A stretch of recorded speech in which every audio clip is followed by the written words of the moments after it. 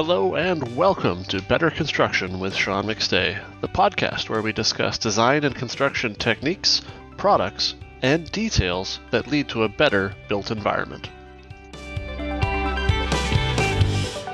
All right, and welcome back. Welcome everyone to the Better Construction podcast for this week. Very lucky to have Frank Crawford with us. Frank is a civil engineer. He's got over 15 years of commercial construction and project management experience. He's very driven and focused on Passive House within his hometown of Calgary, but also for all of Alberta, really, working with and a member of Passive House Alberta and aiding that foundation in its quest to promote the Passive House standard throughout the province. So, Frank, thanks for being on the show.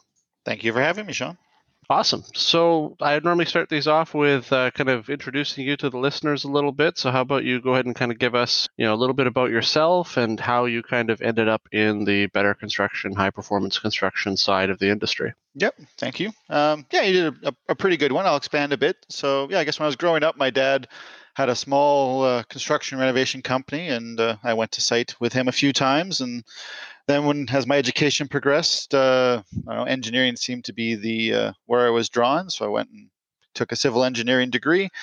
And then after that, went to work with one of the larger commercial general contractors in Canada, actually, and worked with them for about 10 years, doing some fairly big buildings. And I guess I always thought I was doing better than code and doing high quality buildings, but and energy efficiency never really crept in. I always thought I was doing it. But then a little bit later, me and my girlfriend at the time, current wife, wanted to build a new house. And she had heard about Passive House when she was on a kind of work term abroad in Europe, where obviously Passive House has been around for a long time. And she suggested we look at that. So she went and took the 6-day Passive House course and really liked it, and then thought I should take it as well because her background was mechanical engineering, so she didn't know as much about the building science. Then when I took that 6-day Passive House course, myself, like a lot of people that take it, kind of got our minds blown a bit that really what we are doing isn't really all that good when it comes to energy efficiency and comfort and indoor air quality. We're very good at making sure it's safe, it won't fall down, won't catch fire, and the plumbing will go, the water will go where it's supposed to. But as far as making comfortable houses, it wasn't very good. So learning the 5 main principles of Passive House, I definitely wanted to apply that in my house. And then me and my wife designed it, and then we helped build it, and now we've been living in it for 3 years. Really, we built it because we thought it would be saving money from the energy efficiency. But now that we've been living in it, it's really the comfort, the quiet, and the indoor air quality that really stands out. The energy efficiency is obviously there, and the cost savings are obviously there, but it's just such a more comfortable, enjoyable place to live. Now, whenever I go anywhere else, it's never comfortable, and it's always noisy, and air is a lot drier. So that's kind of why now I'm such a big supporter of energy efficiency and high performance building, because it's now getting to the point where it doesn't cost much more, and it gives you a much better indoor living environment, which is where we spend most of our time. Awesome. All right. Well, that makes a lot of sense to me. So as someone who's lived in a Passive House for 3 years, compared to previous buildings, you say it's more comfortable. What types of things makes it more comfortable? Because I think that's important for people who haven't experienced these buildings before. Often I find the industry now is focusing on comfort over, say, energy savings. But what does that comfort look like on a day-to-day basis? Yeah, I guess one of the ways to do that is that I'll compare it. So one of the first places that I moved into is a 3-story townhouse, and the basement was a walkout, and it was always colder than the rest of the house. And in the winter, that's where the TV was. So if I went down to watch TV, I kind of had to grab a blanket right away and huddle under the blanket to stay somewhat warm. The main floor was always, kind of the correct temperature, the 20, 21 degrees. And then in the winter, the upstairs was okay, but in the summer, the upstairs got kind of over hot or overheated a fair amount because all the heat was rising. I was fortunate that I had windows on opposite sides, so if I opened the windows, I could get some cross ventilation to cool it off. But it definitely wasn't comfortable all rooms, all levels, all year. And then when I moved in with my girlfriend, now wife, We was into a kind of 1950s 800 square foot bungalow, and in the winter you could like literally put your hand over the electrical outlet and feel the draft coming straight in, and the furnace was pretty much running nonstop to keep it at 18 degrees. But now in my passive house, it's basically 20, 21 degrees all year round in pretty much every room, all the time. So it's never too hot to sleep. My house was designed with a bit more overheating than we designed for now. So the big open living room, which faces the south and has the big windows, it does warm up a bit. But the bedrooms, which are on the north side, stay cool. So it's always nice to go to bed in a nice, cool, comfortable environment. And because of you got the airtight windows and the 16 or so inches of insulation, there's basically no background noise. Like there's no furnace noise. There's no sound of traffic. We have a train 2 blocks away, and we don't hear the train. Basically, the background noise in my house is kind of about 20 dBs, which is about the same as breathing. And we're always having the fresh, filtered, conditioned fresh air coming from our ERV into the living rooms and bedrooms, and exhausting out of the kitchens and bathrooms. So all the kind of the smelly, contaminated areas are going away, and you're getting the fresh air when you want to breathe. So that's kind of what I think comfort should be, is that you really don't have to change what you wear from the winters to the summer, and you don't have to always be woken up by the traffic or loud noises outside.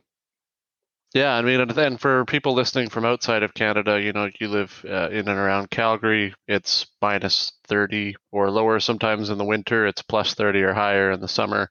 And so the fact that your house is maintaining that comfort level all the way across is pretty impressive. You did mention one thing that I have heard coming up more and more in conversation with Passive House, and that's overheating. I think that's something that some of the first passive houses, both on the residential scale and also on the multifamily and even commercial side, experienced in Canada. What are some of the things that are now being looked at to kind of address that concern?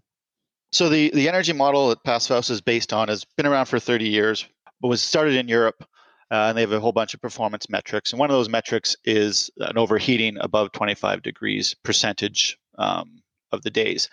And because it was in Europe, which isn't all that sunny, officially they allow 10% overheating. What we're finding is definitely in Alberta and other places where it's sunnier, because Alberta has some great solar potential. It's very sunny, that we do the overheating at no more than 5%. And unless you're having some type of mechanical cooling, maybe not full air conditioning, but maybe pre-cooling of your HRV air, or some type of mechanical cooling, a mini split or something like that, that we really want to be designing for actually 0% overheating now in the energy model. Also because generally in Canada, the world is getting hotter, not colder. So 5% overheating now might be 7 to 10% overheating in 10, 15 years. So you want to be protecting against that. Also, Passive House only does overheating on a building scale. And I think some of the issues that came up with the multifamilies were you have to do it on a kind of suite by suite or room by room scale to make sure that you don't have 1 or 2 rooms that have the big south windows that don't have sufficient overhangs and shading that they would otherwise overheat. I guess one of the other ways that we are mitigating it is with larger overhangs or some type of exterior blinds or exterior operable shades that can go up and down as needed. That makes a lot of sense. And yeah, from my experience as well, shading definitely is something people are looking at. The types of glass that they're using also obviously can affect that. In Vancouver, where I am, very different. We don't have nearly as much sunshine as you guys get, so we have to be addressing that in slightly different ways. For your project, did you do any kind of cost calculations on what it would have been if you had built it kind of as you would normally have before versus building it as a passive house? And how did those work out for you? We didn't actually compare directly code minimum to what we built, but I did keep track of all my costs. And since I did a fair amount of work myself in both the design and the construction phase, and my dad helped as well, So the hard costs for my house were $450,000. I put in about another $125,000 for if I had to pay myself and had to pay some profit. And then if you then put that into a square footage cost for the square footage of the building, it's about $310 per square foot for above grade space. But my house also has a fully developed 2-bed, 2-bath secondary suite in the basement. So there's some costs to that. So if you go developed square footage, which includes the basement in it, the square footage cost is around $200 a square foot. And those numbers are within the range of a custom one-off home designed to code minimum in Alberta. That's really interesting, and I think that's something that people are definitely finding more and more is done well. You can get there to like a passive house level, or in BC a step 5 level of performance without spending a ton more than you normally would. I've heard 3 to 5% is kind of a fair number if everyone on the project knows what they're doing and has some training. And so it sounds like that's reasonable there as well. Yeah, and in Alberta, we're saying more the 5 to probably 15% at this stage, just because we need more of the insulation. It also depends within Passive House. There's a few different certification levels. When I built it, there was only the kind of what they call the classic now, which is at 15 kilowatts per meter squared per year. But they now have what they're calling the Passive House Low Energy Building certification, which I think is a horrible name because it doesn't really say anything, but it relaxes the energy demand or space heating demand to 30 kilowatt hours per meter squared. And that's what we're finding is the most cost effective, because now you don't have to do the best HRV. You don't need the best of everything. You have more options on how you do it, and that's how we find that you get the best cost effectiveness. The other thing that I always say when we're dealing with cost is no one buys a house for cash. We all put it on a mortgage. So the capital cost, at least for a home, is kind of irrelevant, assuming you can stay under your mortgage stress test maximum. It's what your monthly cost is, which is the sum of your mortgage plus utilities. And with Passive House, the utility savings from the energy savings are real. In my house, I save about $210 a month on my utility bills. So I am definitely, I believe, saving money from the day I move in, having built to the higher standard. Wow. So taking a step back for a second, you'd mentioned earlier in your career you worked with large engineering firm on some very large projects, and you worked on some lead office buildings and commercial space, I believe. What, mindset-wise, doing that work versus doing the work that you do now, what's been kind of some of the big shifts? I think the biggest shift that even Passive House is still doing, and the code is now catching up in the energy models, it was the thermal bridging. Like I think back to when I did one of the first LEED Platinum buildings, we put, I think it was either 4 or 6 inches of continuous exterior insulation Roxol on the outside of the building, but then, which sounds really good, it's about an R16 or R24 of insulation on the outside, but then we use a continuous metal Z-girt to attach the insulation, attach the siding to that. And we didn't know it back then, but now we know that that reduces the insulation effectiveness by about 50 to 80%. So that what sounded like a really good insulated building really isn't, because of a thermal bridge. And I think that was one of the blind spots of the industry for a long time. We just didn't know to think about it. But now that we do, it does make a big difference. That and air tightness. Like code still doesn't actually require an air tightness test, so we don't know how leaky we are. Air tightness is kind of the easiest way to reduce the energy loss. So looking kind of now, you've been involved with the formation of Passive House Alberta. Tell us a little bit about the organization, what its goals are, and some of the stuff you guys have been working on to kind of promote that level of performance building in Alberta. I guess it started with just a group of 5 or 7 people like me that were enthusiastic about building to the Passive House standard and wanted to see the standard grow and its adoptance increase. So I've started a not-for-profit to promote that. Fortunately, last year we were able to get a grant from Energy Efficiency Alberta before our current Conservative government defunded them. And that grant allowed us to kind of start some work, because before then, obviously, funding was a challenge. And We didn't get much done, but with that grant, we developed and have put on 12 introduction to passive house courses for both a technical audience and a general public audience. So each of those courses in 6 locations around Alberta. They started last September. We've finished 11 of them. The last one actually is this Friday in Lethbridge, and they've definitely gone a long way, I think, to promote or increase the general public's and the technical audience's awareness of Passive House. We've had probably about 200 people through the 11 courses, and all the feedback has been excellent from them.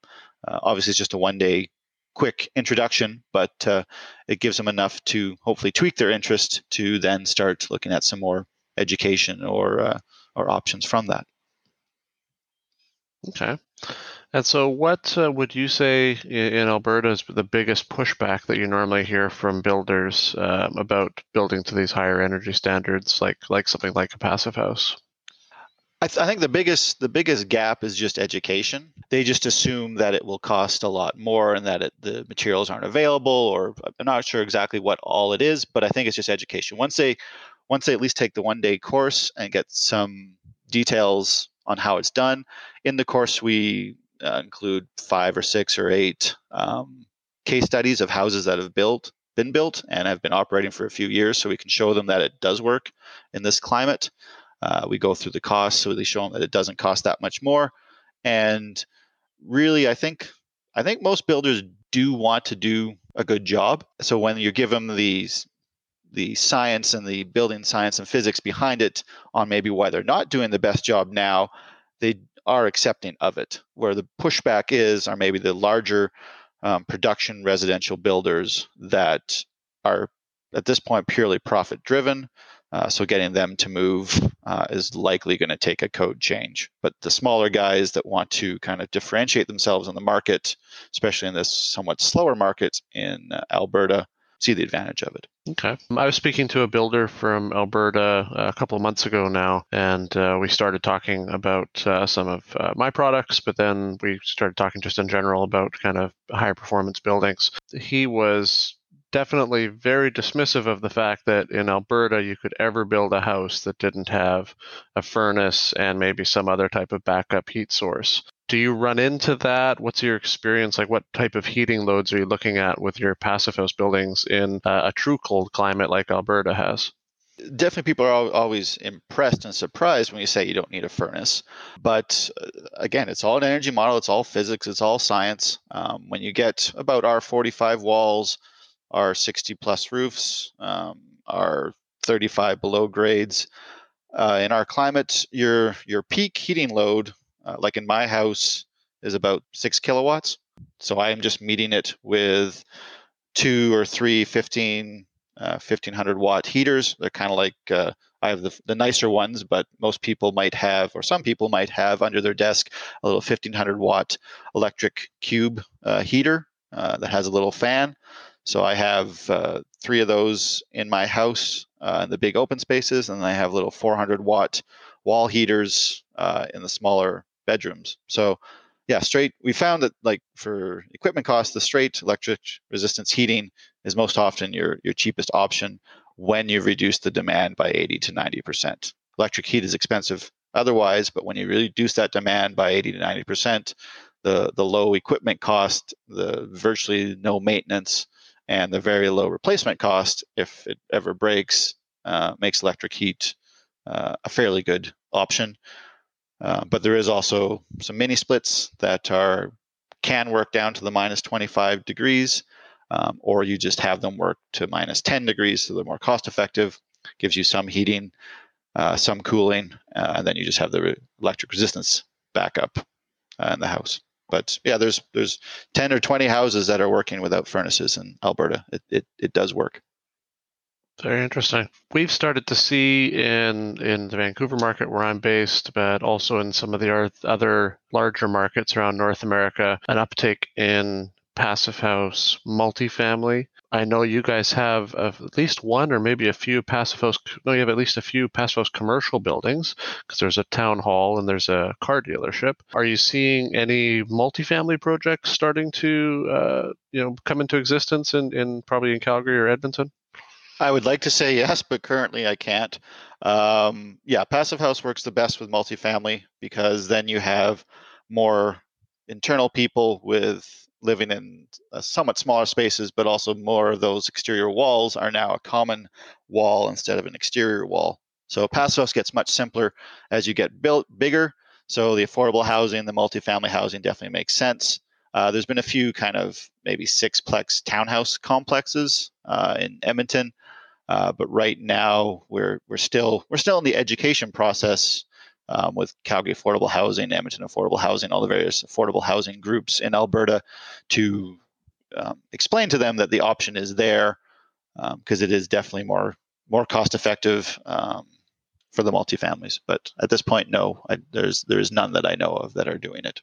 And so, looking a little bit more into the future, you had mentioned earlier in the interview that some of the tract home builders, et cetera, it's going to be code changes that really push them towards adoption. I think that in BC with step code, that has also been the case. People understand that there is an end date and there is requirements, and we're all eventually going to get there. Do you see that as something that is kind of slowly happening in Alberta? Is there starting to be a push towards that? What's happening kind of code-wise there? Right now, there won't be any push from Alberta, but fortunately, the national building code, the 2020 building code, is in its final public review phase right now. And from what I have looked at it, I'm by no means a code expert, but from what I've looked at it, it is moving the national building code to a step code similar to BC. So really, it's just going to come down to how fast it gets approved. Hopefully, the 2020 gets actually approved and implemented in 2020. It doesn't get delayed for a while, but it will be moving the national building code towards that net zero energy ready by 2030, or I think I heard maybe 2032. And once that comes out, it becomes a lot simpler conversation with builders that, all right, by 2032, you have to be net zero ready. So are you either going to totally change all your processes and figure everything out 2 or 3 times over the next 10 years, or do you just want to jump to the final ultimate goal now and only do it once? And I think because there is definitely a cost to changing how you build, changing your processes, but having that cost only once, I think is most people can see the advantage of that over doing a slower, trying to do it 2 or 3 times over 10 years. That makes a lot of sense to me for sure. So one last thing with Passive House Alberta, what's kind of the vision going forward? You've had the courses so far. They sound like they've been pretty successful, a couple hundred people going through them. Are you looking to continue to do those types of courses, looking to add longer ones? Like what are some of the things you guys have talked about? Yeah, we're mainly staying within the education and advocacy domains. So we are talking to the various trade universities and colleges in Alberta, the NAITs, the SAITs, and the Red Deer colleges about doing some high performance building education with them, either helping them develop their own courses or co-developing them, or possibly, if we can, just importing the current courses that BCIT is offering. That would be the simplest solution. But getting everyone to share doesn't always work.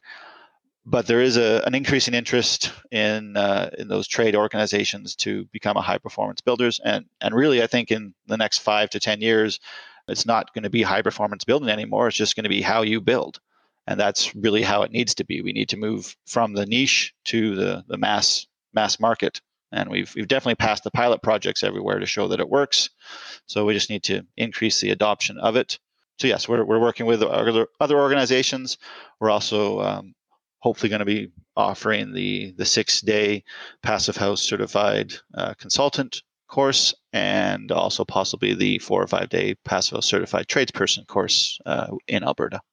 Wow, that's fantastic. Well, Frank, I really appreciate you taking the time to be on the show today. Certainly very interesting to hear what's going on in Alberta itself. It's a much different climate. It's a lot more like kind of the rest of Canada compared to BC as far as being very cold in the winter. And so that was pretty good for me. So thanks again for being on the show. You're very welcome.